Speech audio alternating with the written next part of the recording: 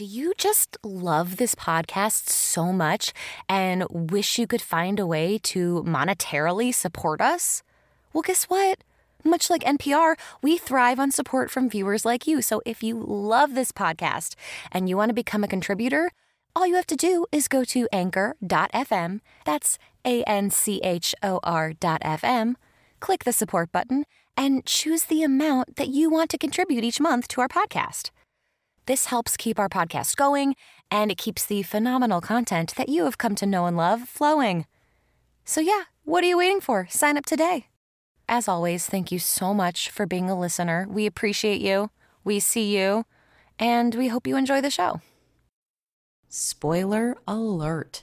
If you do not want this film ruined, do not proceed. There's spoilers galore. You have been warned.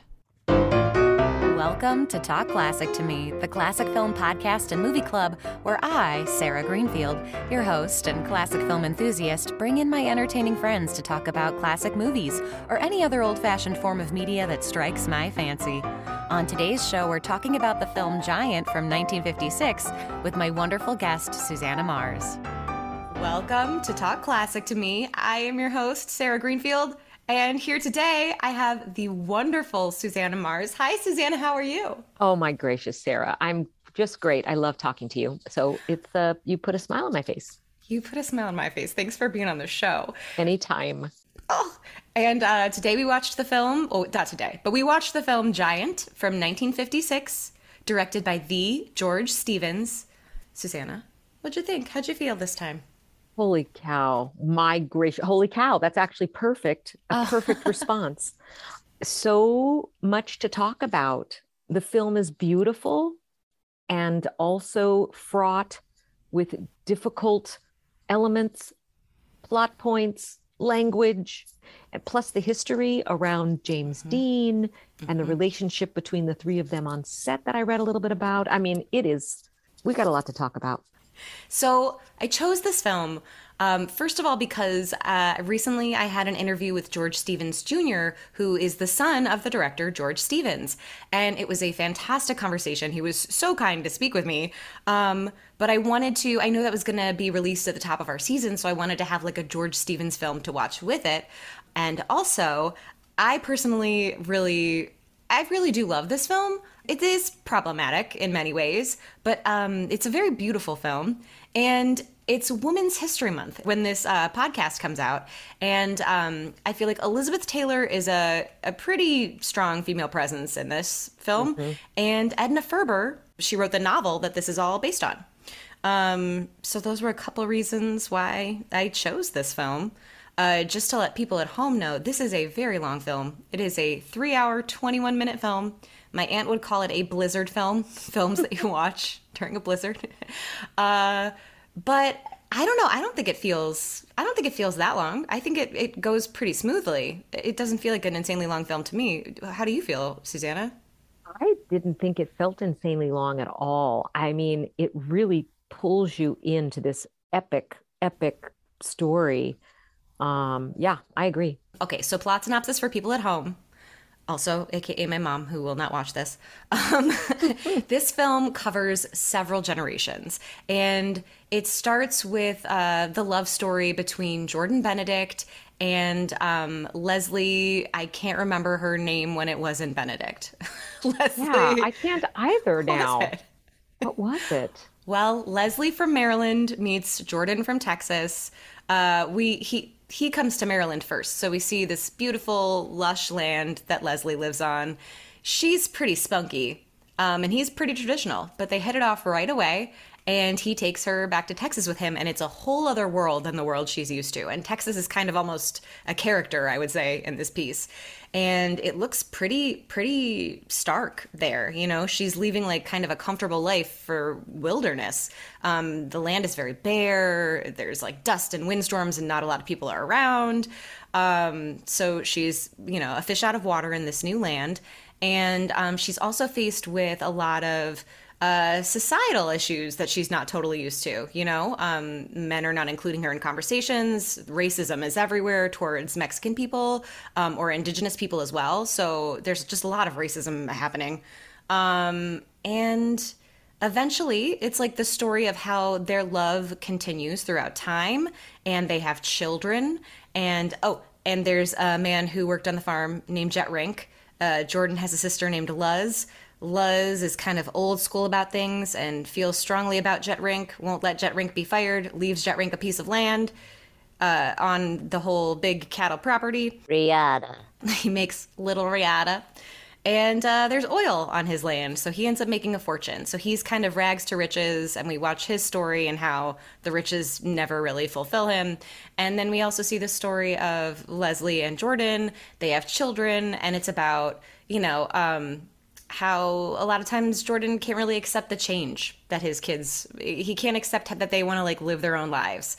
And Jordan and little Jordan, young Jordan, who's played by Dennis Hopper, ends up marrying a Mexican woman. And, Jordan Benedict is having a hard time with this because he's racist. And in the end, he kind of realizes, like, maybe racism isn't great. And you're like, yeah, it took you the whole fucking 3 hours to get there, but you're correct. So I feel like that's Giant in a nutshell, right? Everybody's rich and they're in Texas. That is impressive. Yeah, it's yes, you nailed that nutshell. Thanks. Well done. I was trying to keep it small because I was like, I can't do all the plot points of a 3-hour movie. That's just too hard. It's a lot. It's a lot.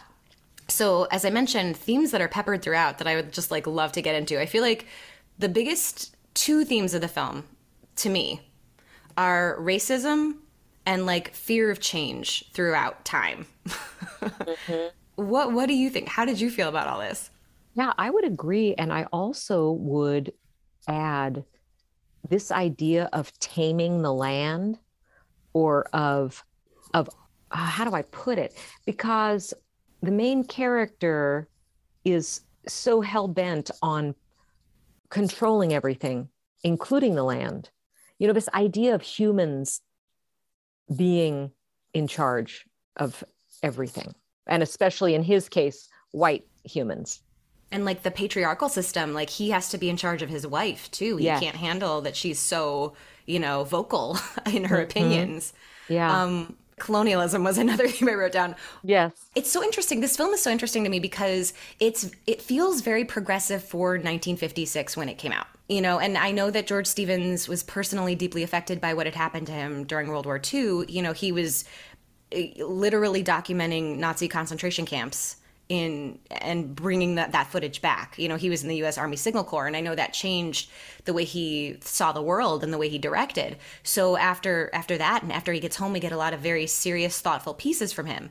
And so I think for 1956, this was a very progressive film, but watching it through the lens of now, it still seems so stunted. But it does, to me, show how people are so stuck in this like toxic masculine patriarchy. I know I use that word all the time on the show, but that does seem to be another theme that we see a lot here, especially in his treatment towards, well, anyone who's not a white man. And it's interesting too, because I was doing a little reading and saw that they filmed this in Marfa, Texas. And it was, when I read that, it seemed as though George Stevens wanted to be as far away from Hollywood as possible. And I have to wonder if that doesn't have to do with exactly what you're talking about, which is to free himself of the systems under which everyone was living in 1956. Well, and you make a really good point, because something that was striking me a lot about this particular viewing was how different it was from a lot of old Hollywood films, but how it's still not totally modern yet. It's this weird bridge between modern cinema and classic cinema, because it's all shot on location, and you can really see that. You can see that they're not on sound stages, and they're really utilizing the light and the land to great effect. But there's still some, to me watching this movie, there's still some stilted stuff in there, sometimes with performances, but a lot of times there's very fresh new ideas. And I think like watching James Dean be on set in that, anytime he's out in nature, you really feel what a contemporary film this is.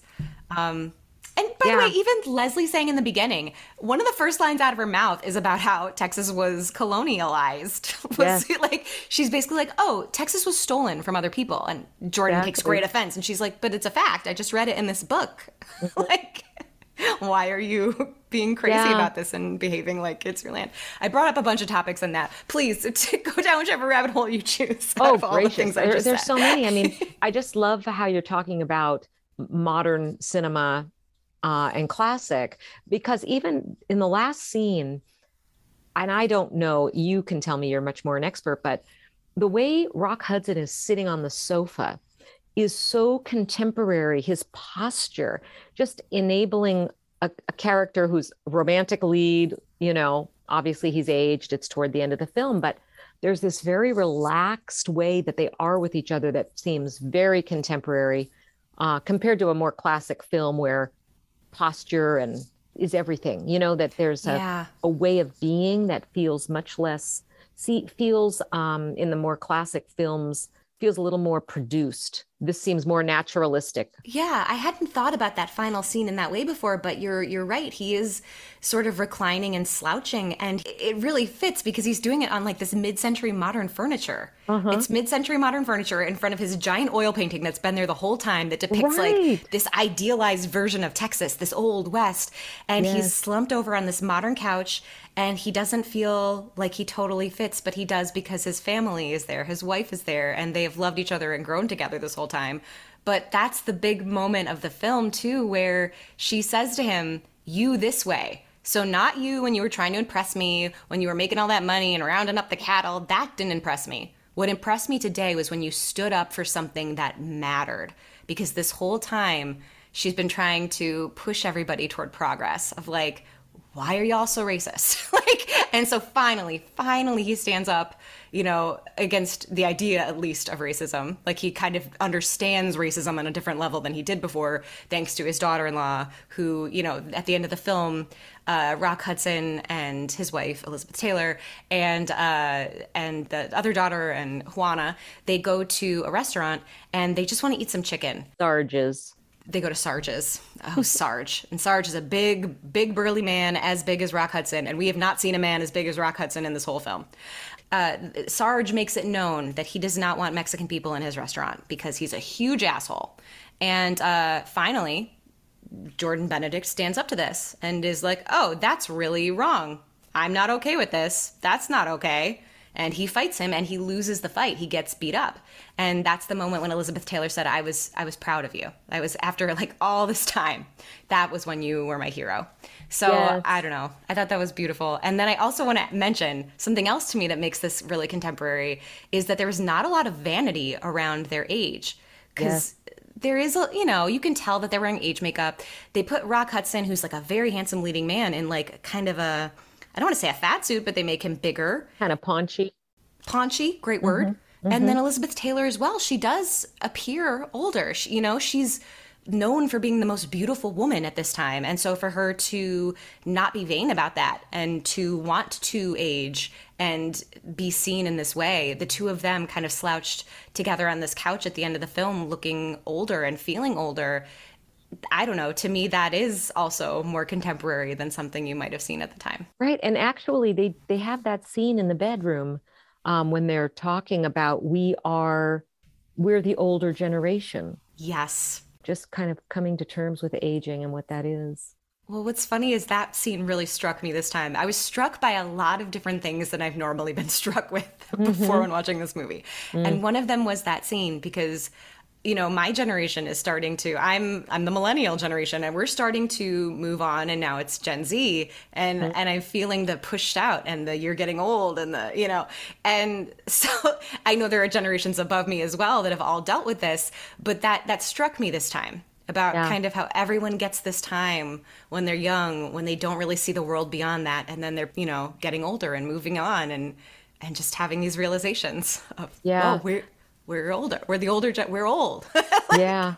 And it's so interesting too, in light of them both being gone, for me to watch it, and just really getting a full breadth of the cycle of life. The cycle of life and how some things still remain. Elizabeth Taylor's line to Rock Hudson where she's like, our children have to live their lives themselves. We can't live them for them. And I'm like, that idea has been around forever, and that will always be a true thing. And then there's also the industrialization. Throughout the film, Jordan Benedict is fighting. He wants to keep the old way. He wants to be a rancher and herd cattle and do all that. But no, there's oil. And, oil is money, and no one else wants to run his big old ranch. So finally he like gives in and, becomes industrialized. And then we see it in the background. Before, when they would open the windows, we'd see sky and we'd see the land. Now when we open the windows, we see all the oil wells. And so that's happening now. I mean, with tech, people losing jobs to computers. It's just these things are still happening. And all of that was said in the 40s, Yeah. So yeah, we do go through the time. I was guessing, don't you think like late 20s through 56? That was my guess. When do you think the time period was for this film? That's a great point. Yeah, in fact, my husband was saying he thought 30s because of the cars. Because then we get into World War II. So yeah, I would say 30s. Like early 30s. So that's also funny that we're literally in a depression in this country, but we don't see it on screen because we're dealing with two very wealthy people from two different sides of the country who the depression didn't touch. Interesting, because when you first meet Rink, Jet, he looks like the Dust Bowl. And actually same with the little town of the Mexican workers. Yes. Oh, I forget what the town was called. It's like it's like Benedicia or something. It's like it's a Yeah. Spanish turn on Benedict. Which is also so frustrating because you see the wealth that the Benedict family lives in and the total disregard for the people that work for them that live in this. So they show the giant Benedict house in the middle of nowhere. And then we go to this town and it's where like the workers that work for Benedict live, and they live in these small shacks and they don't have proper care. They don't have doctors there. Like they're not treated right, despite the fact that they live off of this, the rich people. Like the rich people clearly should be paying them better and considering them, but the rich people in their brains don't even think of them as humans. It's until Leslie gets there, nobody sees. I don't know if they're all Mexican because I wasn't sure if some of them might be indigenous or not. I don't really know. Yeah, I thought so too. I figure another interesting thing too is, Leslie comes from Maryland. And of course, when she goes home with her kids and they have that hilarious Thanksgiving dinner, who are the servants? All Black people. And so I just thought, here's Leslie, how are we treating these people? And and then I thought, okay. And she doesn't see the forest for the trees, apparently. Yeah. I was 100% thinking that as well. Like Leslie has Black servants in her home, and yet, but I guess maybe in her mind she's like, well, I treat the Black servant in my home who is not given a name. We don't know his name, Nope. But I treat him with respect, and so you're kind of like, okay, Yes, varying that's good, degrees of but- humanity. Yeah. But yeah, it is jarring the first time she like meets the Mexican workers that work in the Benedict home and is introducing herself to them and trying to talk to them. And her husband's like, we don't do that here. And no, they have their own doctor. No, we don't, it's very, to me, it feels very North and South because I feel like in the North, there was less like overt racism at that time. It was more covert. And so in the South, it was a lot more overt. And so that's how it felt to me, like very overt racism versus like covert racism, like still exists everywhere, but sometimes it's right loud in your face. And other times it's a little more subtle. And both being equally horrible. Yes. And also, I mean, this is kind of modern lens stuff later on too, but to me, what kind of bothered me sometimes throughout the film is Leslie would say things. She'd call out injustices or say things that weren't fair and they wouldn't get fixed and it didn't matter. Like the scene where after dinner, the men sit and talk politics on one side and the women don't. They don't join them. They're off to the side and they don't really talk much. And it's all about the men. And Leslie tries to join the conversation and they will not let her. They will not let her speak. And she calls it out. She's like, let me go get my spinning wheel, ladies, and like join the harem of women. She's very vocal about how this is absolutely ridiculous, but it never changes at all. It's so interesting. I was just talking about this, and I find the character Leslie to be so remarkable in her ability to love her husband and disagree with him so fervently. And that kind of that long span of loving him. And throughout the film, they have these major knockout dragouts, and you think, well, they're not going to make it. And then they keep coming back to each other. And in a way, it just kind of, it reminds me of, this human belief that we can make change, but often what's most important is to spur it, and then you have to let it happen. And she does. She has the ultimate faith in her husband, who has some really horrible belief, a really troubling belief system. And while she brings things to his attention and she never quiets herself, she also stays loving him. There's something to be said for that. I almost wondered early on, I was wondering, they fall in love so quickly. It's, like a day or two, they're in love and they're married, right? And they both bond over animals, over like this love of horses and animals. And so there was a little part of me that wondered, they both could kind of communicate in this other way with animals. So I was like, could they do that with each other? Was it a way of like, I see you, I know you. So even though you have these insane beliefs, I know who you are in your heart. And then she even mentions, she talks about like their honeymoon on the train scene, which is very sexy, by the way. And yes, a little bit shocking because they're like, at the time, this was during production code, and you can clearly see them sharing a bed. Like that didn't happen. One person had to have a foot on the floor in order for people to share a bed. So maybe they got away with it because on the train, I don't know. But they had some sort of very deep discussion on the train that she later brings up and mentions how meaningful it was to her. And he says, but that was confidential. And she says, I know, but I'm telling you, I treasure it. So I think she's seen this side of him. She knows that there's this other side that exists that isn't this like toxic macho, we follow tradition, I'm a man kind of man. Yeah. So I wonder if that's where, you saying that just made me wonder if that's where she gets her hope from. But that was a really beautiful way of expressing it, that they constantly disagree, but that there is love there. I can't recall the name of the horse, the tragic situation. War Winds. War Winds. And so this beautiful horse that Elizabeth Taylor, Leslie, adores, who he comes to buy, and that's how they meet.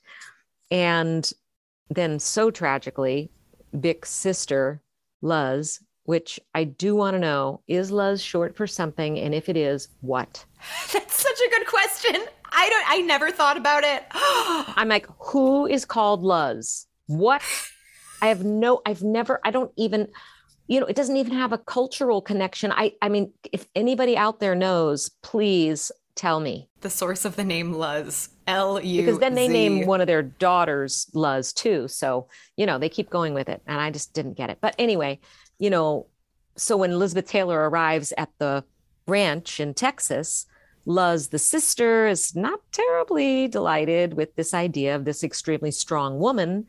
She says directly to Vic, hey, I run this place, right? So Luz tragically takes this beautiful War Winds horse and I don't know. You tell it, Sarah. It's depressing. They mention early on that War Winds is a little bit temperamental, and Elizabeth Taylor is the one that understands this horse and really knows how to ride this horse. Wait a minute. That's like a metaphor. What the hell? That's what I was thinking. Because I was thinking of Luz trying to tame Elizabeth Taylor. She's trying to tame War Winds, and it's not going to work. And Elizabeth Taylor is trying to tame Vic, but she knows how to ride him. Now, I'm not meaning that sexually. Whoa, I hadn't put that together. Girl. She knows how to go with temperamental, because everyone else was like, ooh, War Winds is tricky. It's War Winds is a thoroughbred, but War Winds is tricky. And Elizabeth Taylor's like, no, I know how to ride this horse, and this horse is lovely.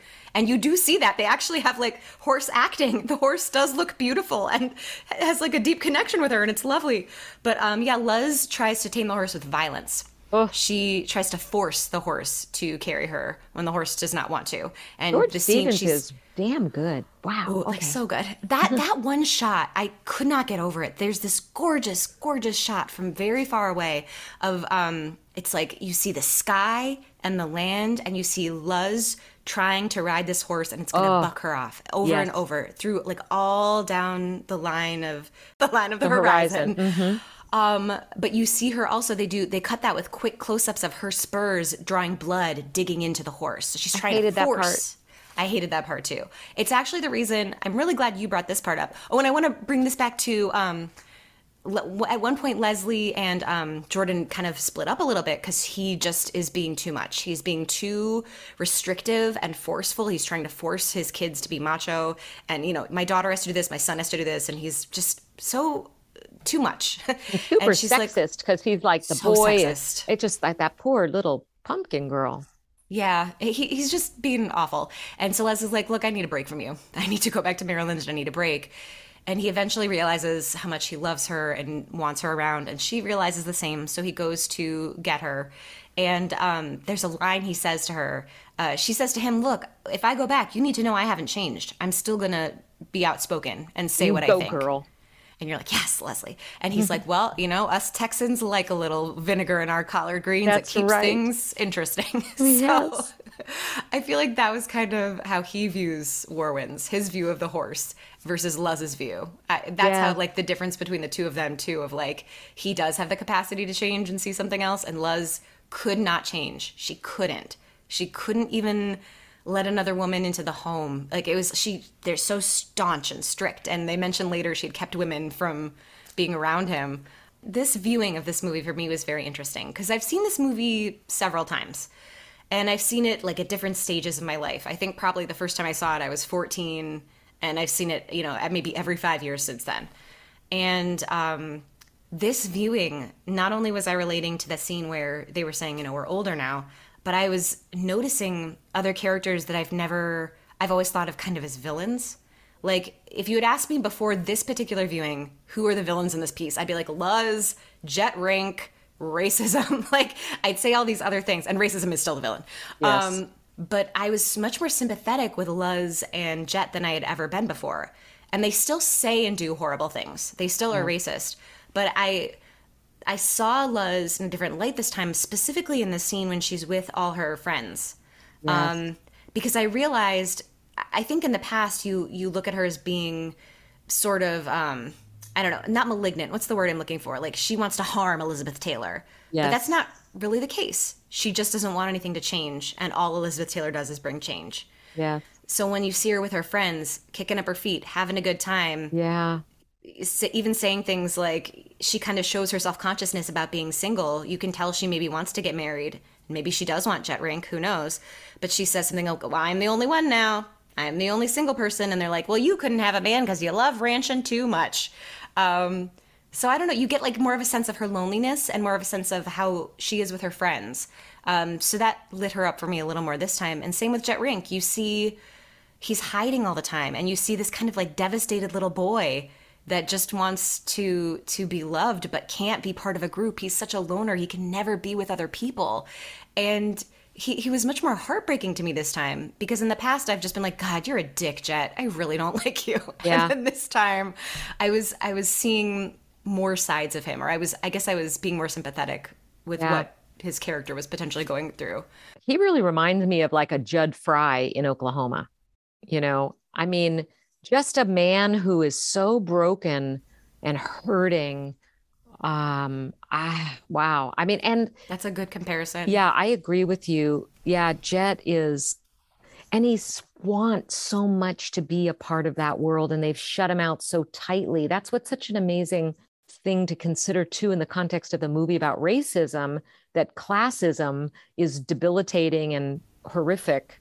It wrecks his life. It tears away at his ability to be happy or to, you know, have a full life, because all he wants is what they have, and they never allow him to get near it. But he also is kind of a creeper. Like, you get why they don't, because all of the early scenes with him, he's lurking. He just doesn't know how to talk to people, you know? Right. He's antisocial, and he has like a special relationship with Luz.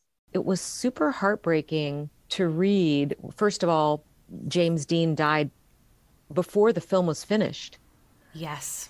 And when I read a tiny bit about how it was, according to a few accounts of Rock Hudson, Elizabeth Taylor, and James Dean, that there was a real triangulation of the three of them. and that both of the men wanted Elizabeth Taylor's friendship.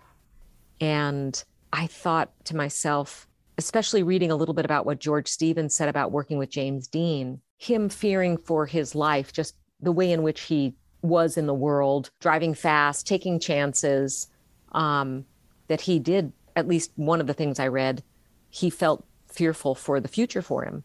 And then in light of what really happened, oh, just heartbreaking. Well, and for people that may not know, James Dean, I mean, James Dean is a very iconic film actor who was only really in three films, but he's so indelible, so iconic in those roles that he's become a part of our lexicon. And he died tragically. I think he was 24 years old when he died. Yep. In a racing accident. He was very into racing fast cars, and I don't know that he was racing at the time that he passed. I know he had an accident, and I know that he had been speeding earlier in the day and had gotten a speeding ticket, but I still don't entirely understand how the accident happened. And another thing I read, which if anyone feels this is 100% unfounded, who knows, Rock Hudson was gay. And there was one account I read that there might have been some attraction between Rock Hudson and James Dean, and then that caused a terrible rift. Oh. And that Elizabeth Taylor was trying to iron it out. But who knows? Like, I was just poking around on the interwebs, which can be kind of dangerous. Well, you're right. Well, because James Dean was bisexual, and Rock Hudson was gay and closeted. Both men. I don't know if James Dean probably wasn't out. I'm not sure. I also think so. Believe that I heard James Dean had been sexually assaulted as a teenager by a priest. So that's awful too. So I know that they each had like kind of terrible things in general happen. Like that James Dean had terrible things, and I'm sure like Rock Hudson being gay but not being allowed to be out, and then he eventually dies of AIDS in the 80s. And Elizabeth Taylor is a very outspoken AIDS activist, and very much in support of the LGBTQ plus community. So there's all of that factoring in that I had not thought about till right now. Those are very good points that you bring up, but I didn't know that they didn't get along on set, and it actually, I don't know, it really helps with these performances. Doesn't it? It's so interesting because they almost feel, they do feel like old world and new world. What I said earlier about how this feels like an old school film and a more modern film, to me, James Dean represents the modern in the way he's storytelling, in the way he's doing things. And Rock Hudson represents like the old guard, kind of, even though they're not, he's not that old at this time. But the way James Dean acts on camera is so interesting. Yes. It's so different from how everybody else does it, there's like a way that we teach of how you act on camera. And, this is, on your close-up, you do this. And, you want the camera to get all of you. And James Dean is playing with all of these other things. He's like living it as much as he can. And he hides. Constantly. Behind the hat. Glasses. And in fact, I read that they were going to do looping because he had mumbled so many lines, but he died before they could do it. I was wondering about that. I hadn't looked into it, but he was mumbling a lot. And I wondered if that was the choice, if it was, even keeping him one more layer separate from us. And then the tragedy of that character, clearly, you had mentioned this earlier, he clearly wants to be in with the in crowd. And you could see this when Leslie goes to his house and she sees that he's trying to be refined in his home. He has those books that are like how to speak proper English. And he has like the tea and a tea kettle there because he so desperately wants to be a part of that. So then this is my question for you about all of this and what you think. So why, even when he gets money, even when he becomes the wealthiest of them all, why can't he fit in? What is this wall between everybody? What do you think that is? He is socially inept. And I think he believes that money and having money is the obstacle for him. And then I think he finds once the money comes that actually the money wasn't the obstacle for him. It was his own inability to connect. I mean, we obviously see at the end of the film, he's got a massive drinking problem. I'm pretty sure the drinking problem happens in his youth because when he's serving Elizabeth Taylor tea, remember he is at the sink and he takes a shot of alcohol to kind of calm his nerves. So I feel as though has a dark past that is, we don't really learn about, that he's hurting. And you just reminded me of another scene that deeply affected me this time that I would say maybe in the past hasn't touched me this in this way before, which is his scene with Luz the Second. Yes. When he so we should mention like early on in the film it's clear that Jet Rink, played by James Dean, and Luz the First, as played by Mercedes McCambridge, I don't actually think that they do have a romantic relationship. People speculate later on that they do. I think they just have a connection. I think that they understand each other. I do too. I absolutely believe that. And I think it's really interesting too that Luz is this insanely powerful woman, which, as we are saying in the day, it's interesting to me that Luz has so much power, because when Elizabeth Taylor comes, how come Bick allows Luz to act like a man? That's a great question.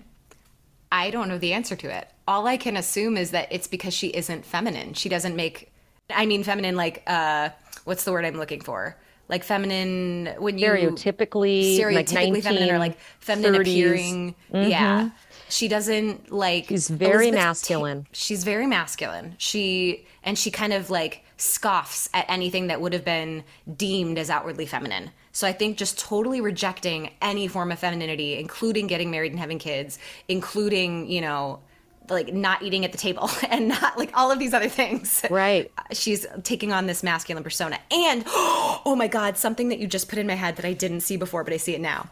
The first time when Luz is eating breakfast with Elizabeth Taylor, she puts her feet up on the couch.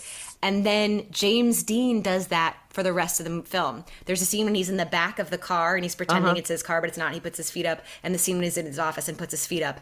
And I was like, I didn't realize that there was a link between Luz and the feet up and James Dean and the feet up till right now. I'm sure that was a detail that was on purpose. Yeah. But the putting of the feet up was to show Elizabeth Taylor, I'm not like you. I'm uncouth, on purpose. Yeah, and it's interesting, too, that Bick and Luz's parents, we don't know them. And it is just so interesting. I just wonder how long Bick and Luz have been managing the ranch. Yeah. It's huge. It's huge. And it's like they clearly took in all of the negative lessons of their parenthood about, well, my dad made me do this, so I'm going to do this for my kid, and my kid has to do this because I did this. They clearly took that seriously and carried it on, and the generation after them did not. And so I wonder what was there that made them take that so seriously. Yeah, and the fact that, because Bick keeps talking about my father and his father, but where's Luz fit in? It's almost like she's scared to not be a Benedict. Yeah. To be feminine, to take on, like, back in the day, you would have had to take another man's name.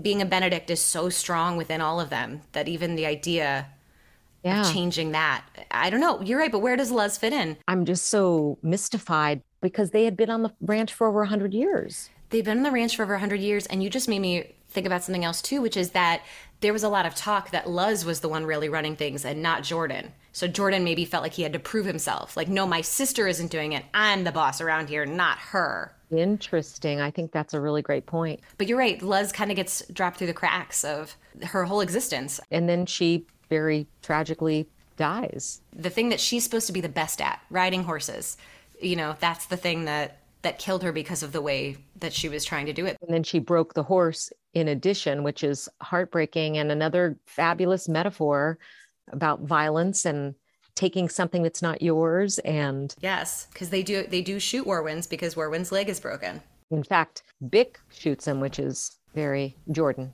Why do they call him Bick? I don't know. I wonder if it's because they're all named Jordan Benedict and they all need to have different names. So I feel Bick, he's Bick and his son is Jordy. That was my guess, but I don't actually know. Their daughter's name is Luz, so who knows? What the heck? Yeah, wasn't it fun in the film to keep seeing all these actors? You're like, oh my gosh, Earl Holliman. Everybody, like Sal Mineo shows up. Like all these people. Incredible.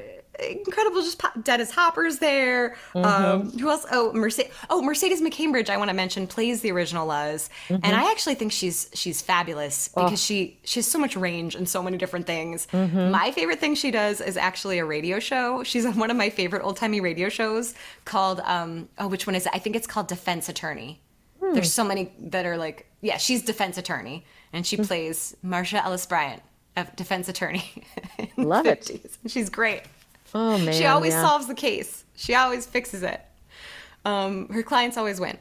And they're always innocent too. But yeah, I think she's a really talented, fabulous actress. So I wanted to call her out. And then I actually wanted to tie back in. So Carol Baker is the second Luz, who's also fabulous in this. He Um, is. and the moment that kind of gutted me this time was Jimmy Dean's attempt. I shouldn't call him Jimmy Dean. We're not close. James Dean's attempt when he's proposing to her and her rebuff of his proposal. In the past, I've never thought his proposal was real. In the past, because he's wearing sunglasses and he's drunk and he's trying to like hit on Luz a little bit, but you're not really sure if he's doing it because he loves Leslie so much or if he's doing it because he really wants to marry Luz. In the past, I would have always said Leslie, but this time around, I was like, oh, I think he actually wants Luz, and he's trying so hard, but he can't say the things he needs to say to get this proposal out, and she's kind of seeing who he is. What do you make of that whole scene? Do you think he was really genuine and really asking her to marry him? And do you think she was really saying no in that moment? I don't think she was really saying no. I think she just wanted to look pretty in her pretty dress and have him propose again, if I'm being honest. I think it's both because I do think that Jet struggles with his mental health. And I feel as though his desire to be a part of that world is so great that he is in love with Luz too, for want of a better term, because well, she's obviously a beautiful young woman.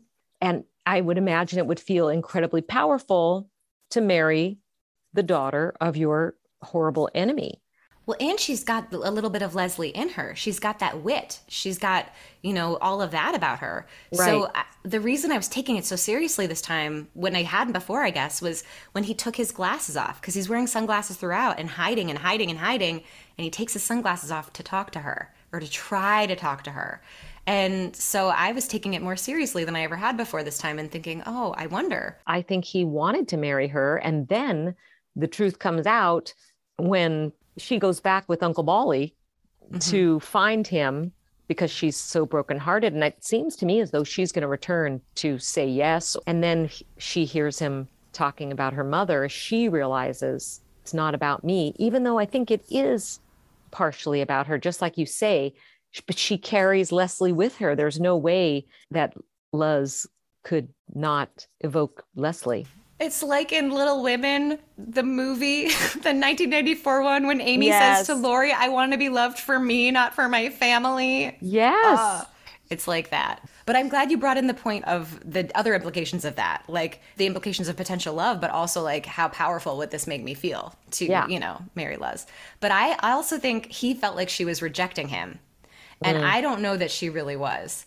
In my mind, it was like middle ground where she was almost rejecting it because it wasn't a pure question. If he had asked her to marry him, she probably would have said yes, I think. But because he wasn't like, I love you and this is why I love you, since he was kind of shady about it, I think she was kind of like, well, I'm not in my cute dress and I don't know. I don't know if this is a real, I'll wait till it's like real and I'll be wearing my pretty dress. This is my mind of Luz too. Yeah. I think you have something there because I think she's struggling with the situation, just like you said. And it's not pretty how he's behaving. And yet she's immensely attracted to him. So, and then it's funny too, because at the end, she goes to Hollywood to become an actress. Yes. And you're like, I see that for you, Luz. I see that. Isn't that so hilarious too? Because then Jordan, AKA Bick, says, an actress. I mean, it's like the worst. Here's this guy who's like a horrible racist. I mean, and it's just the worst thing he can imagine would be to have a daughter who was an actress. That would be just the ultimate in insult. They pan to Elizabeth Taylor right after that, and she chuckles, I think, a little. If in my head she chuckles, maybe she doesn't. Yeah. And there's so much double entendre there. Of course, she's laughing because she is an actress. Yeah.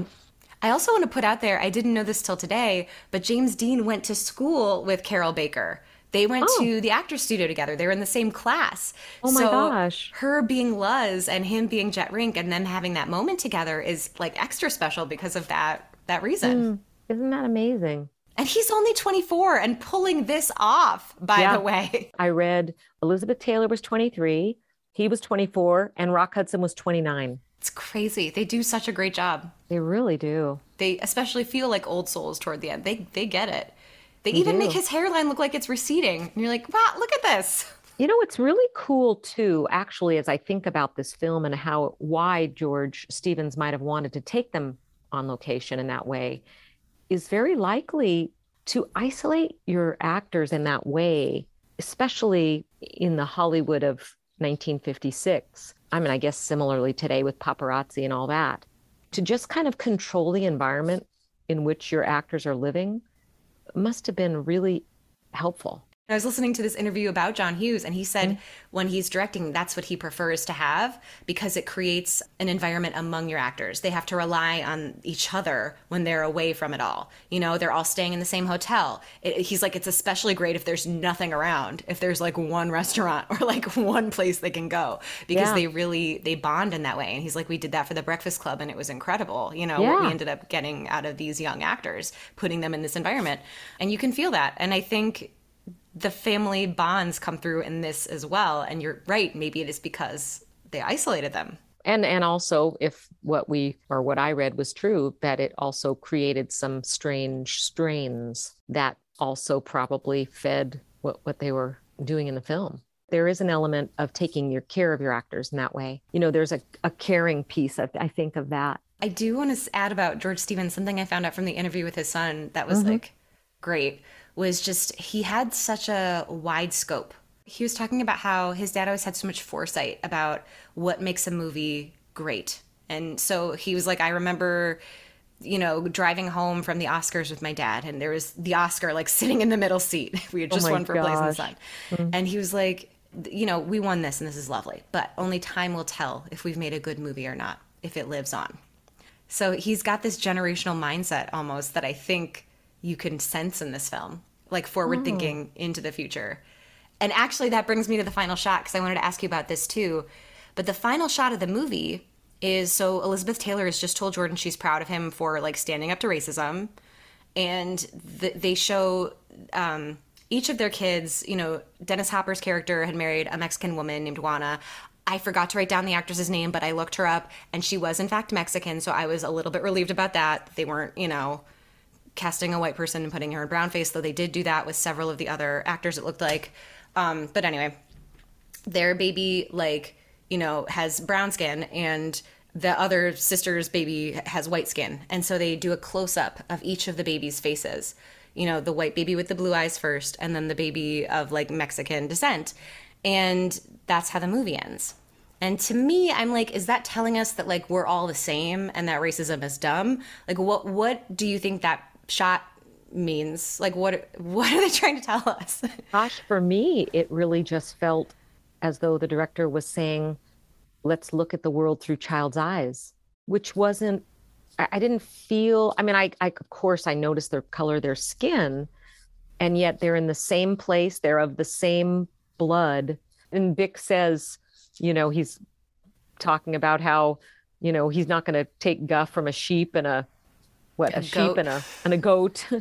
But they also chose a black goat and a white sheep, and they had the black goat behind the child of Mexican descent, and they did. I did not notice that. And they had the white sheep behind the white kid, because I was just like, what are you trying to say here? I don't understand. I did not get that. And he does that he shoots the little boy who's actually Jordan Benedict IV, if I'm not mistaken. Yes, you're correct. Jordan Benedict IV. When Jordan Benedict the second is beating up Sarge, they have several shots of the baby watching. So I felt more inclined, or I feel more inclined to believe that it is about imagining ourselves looking at the world through child's eyes.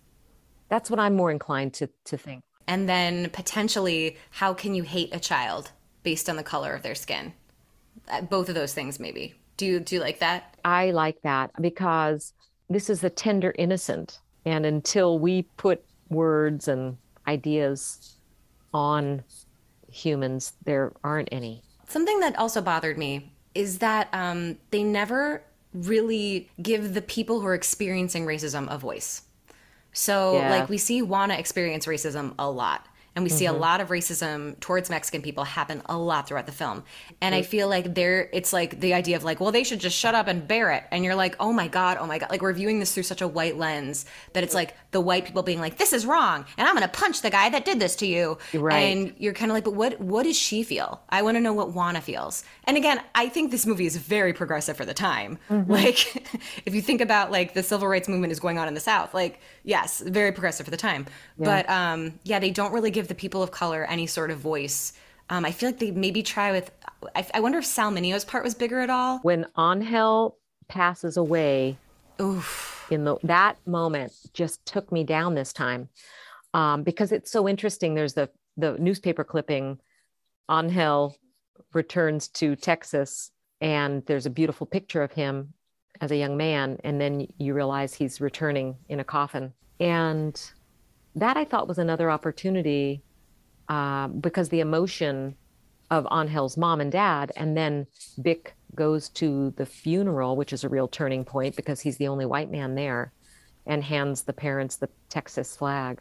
Angel's the most promising of the young men there. And he was, I think, he mentioned several times that he wishes his son were more like Angel and that he's so proud of Angel. And so it's like you're getting closer to him realizing how, that racism is bad.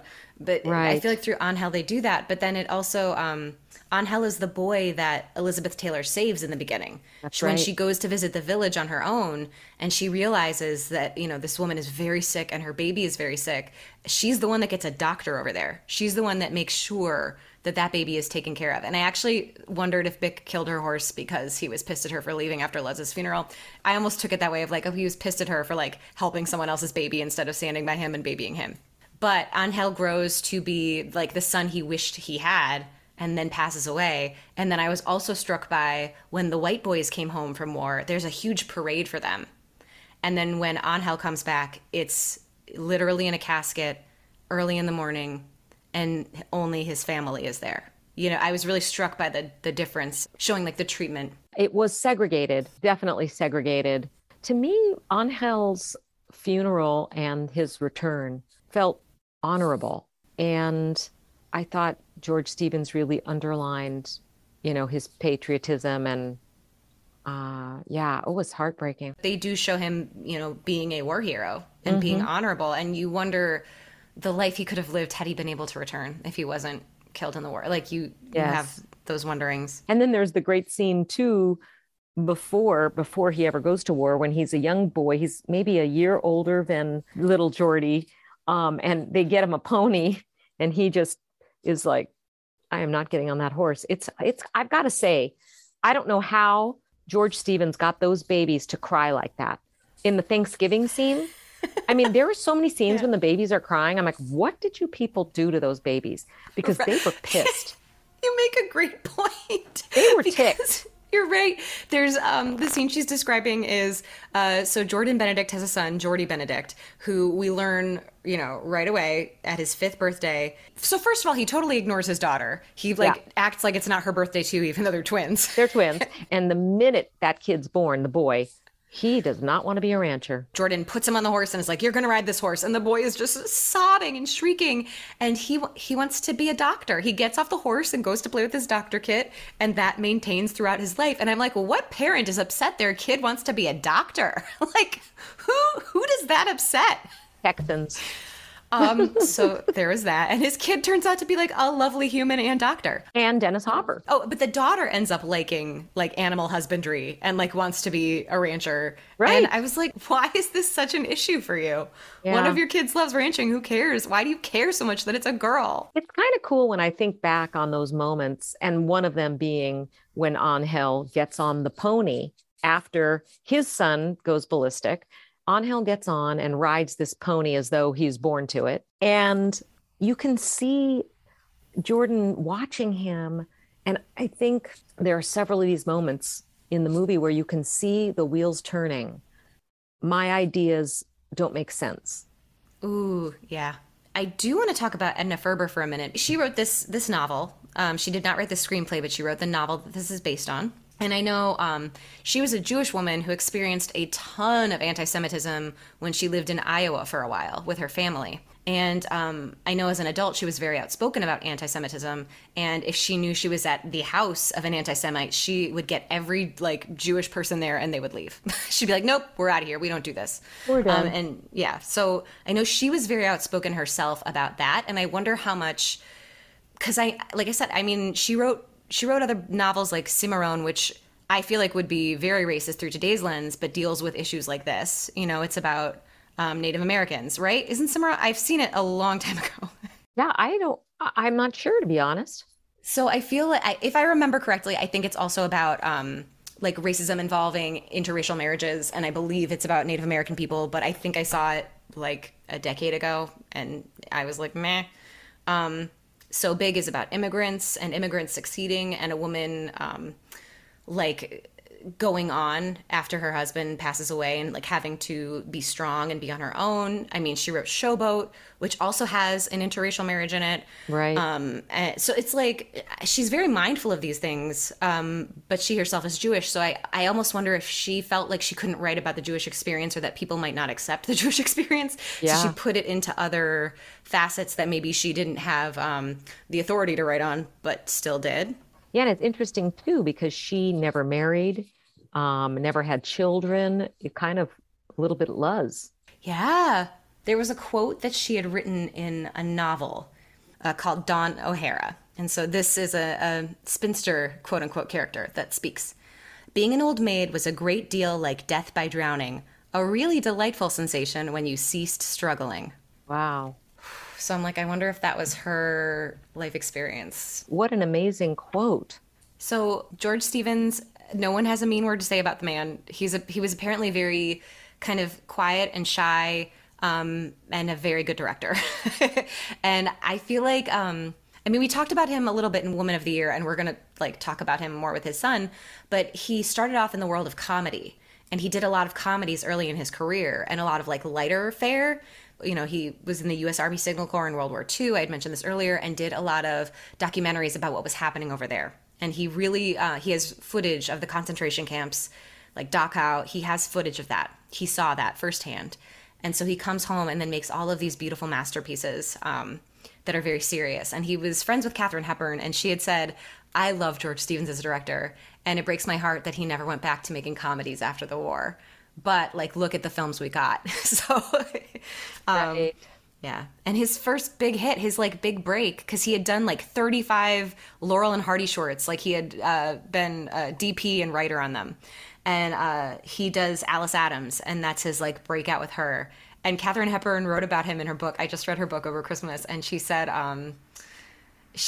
when I first met him, I was concerned because he didn't say a word at our meeting. And she was like, I wondered if he was like an idiot or not. And she said, and then later on, you know, like right before we were about to start the picture, we had a conversation, and I realized, first of all, he just hadn't had time to read the script yet, and he didn't want to say anything so he didn't sound dumb. And two, he's incredibly bright. So I loved that. I I'm like, love it. I thought we made a big mistake. He didn't say a word. So yeah, Alice Adams was his kind of big hit at first. He directs Talk of the Town, Woman of the Year, Swing Time, which is a Fred Astaire and Ginger Rogers picture, which unfortunately uses blackface, but besides that is a great film. So I if you can, forgot about Swing Time. That's fantastic. he does Gunga Din, The More the Merrier. And then like when he comes back after the war, his films are I Remember Mama, which is like a Swedish immigrant story. He does yes. Shane, he does A Place in the Sun, and he does Giant, and he does The Diary of Anne Frank. So to me, Shane, A Place in the Sun, and Giant are like, whoa, what a trifecta.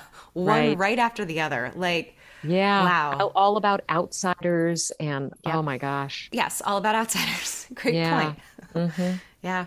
I kind of touched on this earlier before we head out about Texas being its own character. Yeah. I think a very smart thing that George Stevens does is he shows us Maryland first and how like lush Maryland is. And then when we get to Texas, especially at first, it's literally like tumbleweed and desert and sky. And then over time, it took like, 20 years, but Leslie finally gets some grass outside of that house. Right, When I and the saw the swimming grass pool. growing and the swimming pool. Yeah, it's interesting because when we're in Maryland, as you said, it's lush greenery, this beautiful, beautiful estate, and this she's wearing traditional English riding gear. And then you get to Texas and it's just just wild. There are like warm things about Texas too that I didn't anticipate liking towards the end. Like when they all go to Jet's big, hotel and airport opening. Yes. They're all buddies, but when they come in, there's no ceremony. The women are just like, "Howdy, how you doing, everybody? Nice to see you." And you're like, "Oh, Right. that's so refreshing." That is refreshing. It's refreshing to not have the pretension. Yes. And it's a really cool distinction because Vashti, the woman who would have married Vic had he never gone to meet Elizabeth Taylor, or that's what they say, she almost gets Minnie Pearl toward the end. It's just interesting, that distinction between the good manners versus the Wild West, and what's in between that.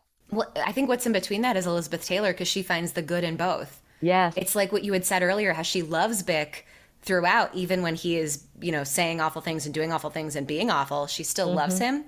Yeah. And I think as a viewer, I would come in with certain expectations of meeting people from Texas for the first time in this time period, especially. And she meets everyone where they're at. She does not judge anybody. I mean, except for the men that are like not including her. She judges them, and rightly so, and tells them to their face what she's thinking. But she really doesn't judge anyone. She lets everyone be themselves. Except for the servants at her hometown in Maryland. Except for the servants at her hometown in Maryland. I did love her sister, and how her sister had a crush on her boyfriend. And when she leaves, she's like, "Can I have your boyfriend? Can I have David?" And then that's who she marries later. I love that tie-in. Yeah. And isn't it sweet too? Elizabeth Taylor's personality is much more Texan than it is East Coast. Ooh. The sister is going along and wants to marry David and wants this mannered life.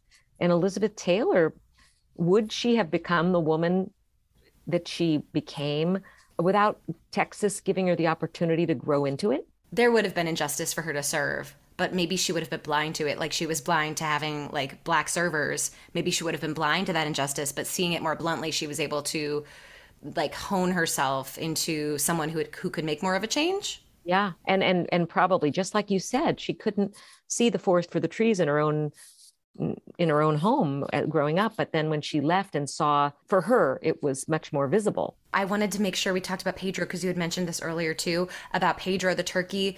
I thought it was so interesting how kids who grew up on a Texas cattle farm, who probably saw animals slaughtered like all the time, go to Maryland, fall in love with a turkey, name the turkey Pedro, and then get served that turkey for dinner and lose their minds over it. I thought that was, it's like a funny scene, but also I was like, oh, this is kind of telling. I feel like they're not as Benedictine as they would like to be because they're so upset over the loss of this animal. Right. Well, and similarly, because, for instance, remember when Elizabeth Taylor went out on the cattle drive and she wanted to go, and remember Luz tells her, son, you're not going to like the sun, you're not going to be able to do it, this, that, and the other. And she pushes through and she goes. But I wonder how much of the real life and death, the killing on a ranch, and so much of the violence, was kept so far away from the women and children. Ooh, I guess you're probably right. That's kind of funny. Like it wasn't really a part of their life. Like it was how they lived. It was their living, but they didn't have to like see it. They didn't have to see the ugliness of it. Yeah, I wonder. They show us that scene of branding the cattle, especially the babies. Yes. And I'm like, oh my God, they're doing this to their own kids. And Yeah. Elizabeth, like, we're going to force you. You're a Benedict. You have to be this and you have to do this. And she has that line about, are you going to brand me? It reminded me of The Power of the Dog, Which I have not seen. I don't really recommend it. It's heartbreaking and it's painful. And that the shot of the house when she first arrives in Texas and she says, oh, the house, it's huge. And it's this lonely, giant mansion in the middle of nowhere. Same exact shot of in The Power of the Dog, the house in Montana. Oh, and I also know that that movie has to do with like macho, toxic masculinity, that Yes. stuff too. Yeah. And for me, this has gone through my mind quite a bit, is what are the roots of American culture and American history is violence to take. And this isolationism and this taming the land and owning you know, owning things that really are not ownable. And if you ever watch The Power of the Dog, or even look at some of the photos, you'll probably see a real. The influence. Mhm. You just brought up something so like important, and then it reminded me of something kind of frivolous that I want to bring in. So Sure. I'm gonna like clumsily shift to Wing it. like yes, colonialism and stolen land, like yes, acknowledging that because they, that is a big part of all of this. But the house itself, what strikes me about it, I mean, in the beginning, like what you had mentioned, we see it from afar. It's this giant mansion, but then once we're inside, it looks like it has not changed in 100 years. Yes. It is the red tapestries on the wall or the wall, whatever that is, the wallpaper. It looks so old fashioned and Yeah. so stodgy and so dark. Yeah. And so when they show us like throughout time, we know things have lightened up because the house has lightened up. Yeah. The walls are now cream colored and there's furniture you can be comfortable in and sit in. And like, it's such a more welcoming, loving space after Leslie's presence is there for a while. And I feel like her full presence isn't totally allowed until they have that remarriage scene with her sister when her sister's getting married, but it's like Elizabeth Taylor and Rock Hudson are taking the vows too, that kind of thing. Yes, I love that scene. It reminded me of Best Years of Our Lives. So I was like, oh, they do that in the Best Years of Our Lives too. So good. But I feel like after that scene, that is when she has decided and realized that Texas is her home. And after that scene, that's when we cut to our next narrative several years later. And then when they're on the sofa and, he says, maybe you should go home. And home? Where do you think I've been? For 25 years. And of course, it had to be 25 years because that's what the uncle said in the beginning. Just wait 25 years. And she's like, 25 years? That's so long from now. So by the end, we're 25 years later.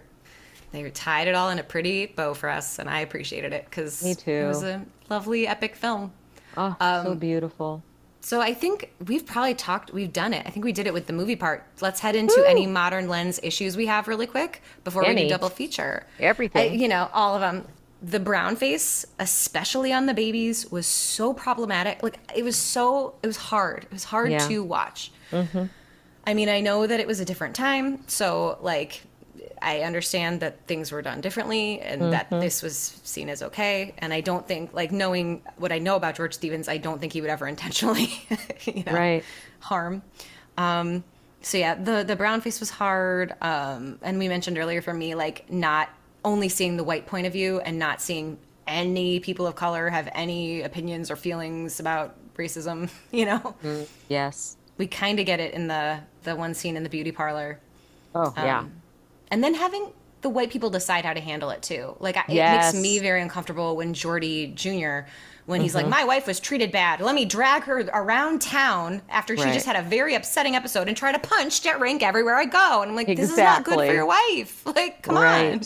Yeah, no one says, are you okay? Yeah. And when Jordan says there's so many racist things said throughout, just like constant racist names, racist talk, racist thoughts, constant and sexist. And I mean, it's just incredible. Oh, I did write down a good quote about Jet, though. This has nothing to do with racism, but someone said, he's a rough diamond, and then someone said, he's a rough rhinestone. I'm like, oh, that's a good quote. That is a good one. I did notice that they played Round Young Virgin right after there was a sex scene, and they're playing Silent Night, and when the married couple comes out of the bedroom, it was Round Young Virgin, and I was like, oh shit, did they do that on purpose after they just had their honeymoon? I love it. I was quite surprised with the song "The White Rose of Texas." Is that the famous song that they kept playing? So I felt like a dumbass because I was like, why are they playing "I've Been Working on the Railroad"? That's what I kept saying. And then at the end, they sang like "The Eyes of Texas." The Eyes of Texas. That's right. And I went, oh. Okay, I was clearly wrong. Ditto. I'm like, clearly wrong. I've been working on the railroad. Interesting. I did right. We really stole Texas, didn't we? I mean, away from Mexico. And I was like, yes, Leslie. Hello. Yes. And she says to him, I still have a mind of my own. She has so many good lines. Oh, yeah. Mm-hmm. Oh, and then this was a good Jet Rink one about, all the stuff. He says, who gets hold of this much land unless they took it off somebody else? Yes. I was like, well, yeah, that's correct, Jet. And You're it correct. was that line that gave me some more compassion for Jet, because obviously he had never been given anything. And people take from the people that work for them. Yes.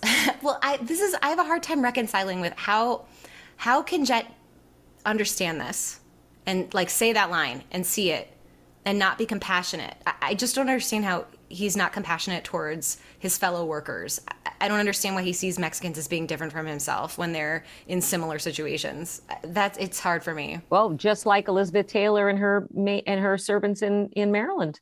That's such a integral part of racism, I guess, is to see the other in your context.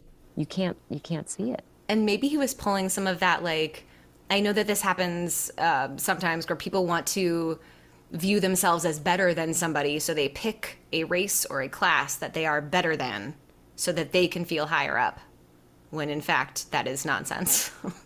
There was one other Jet thing. Oh, you just brought this back to me about how Jet's eventual undoing is caused by racism.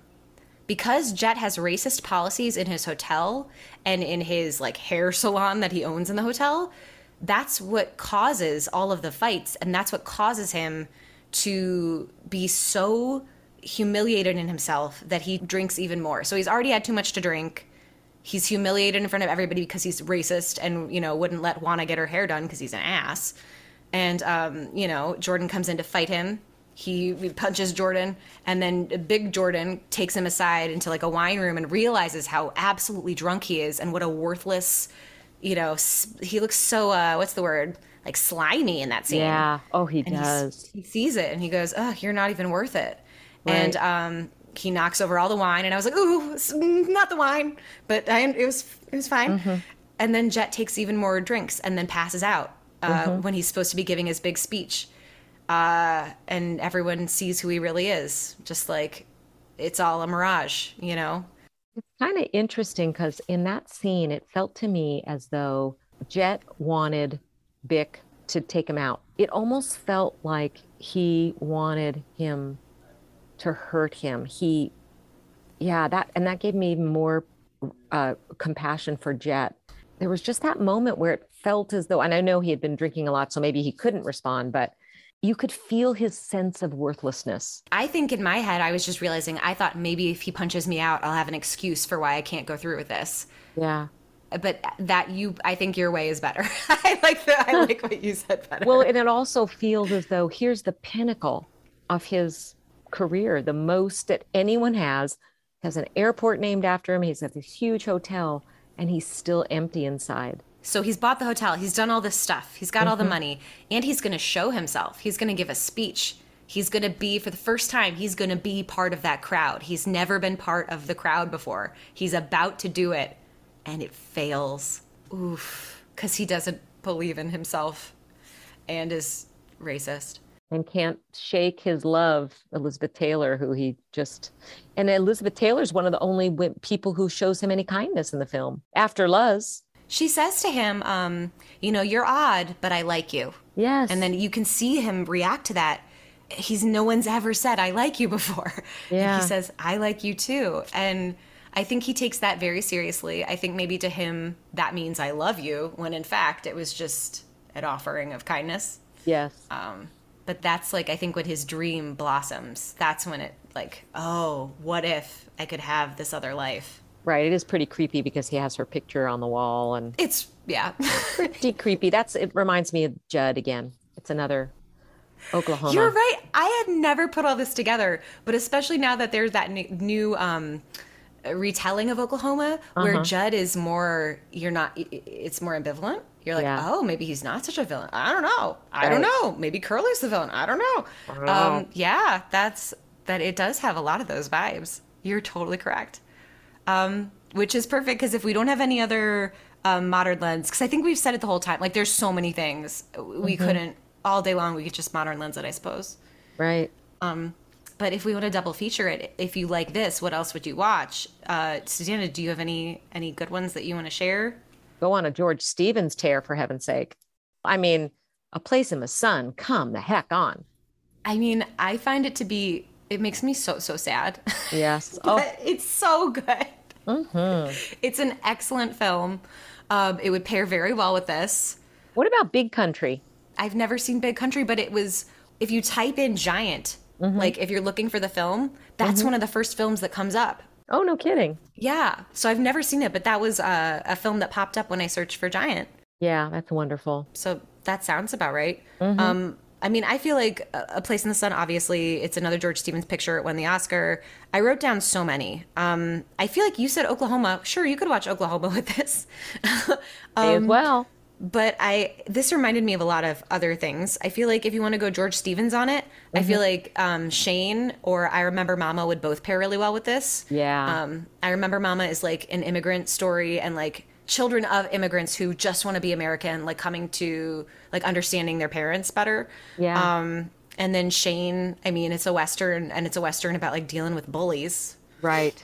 So yeah, both of those. And then I wrote Cat on a Hot Tin Roof because I love Elizabeth Taylor in it.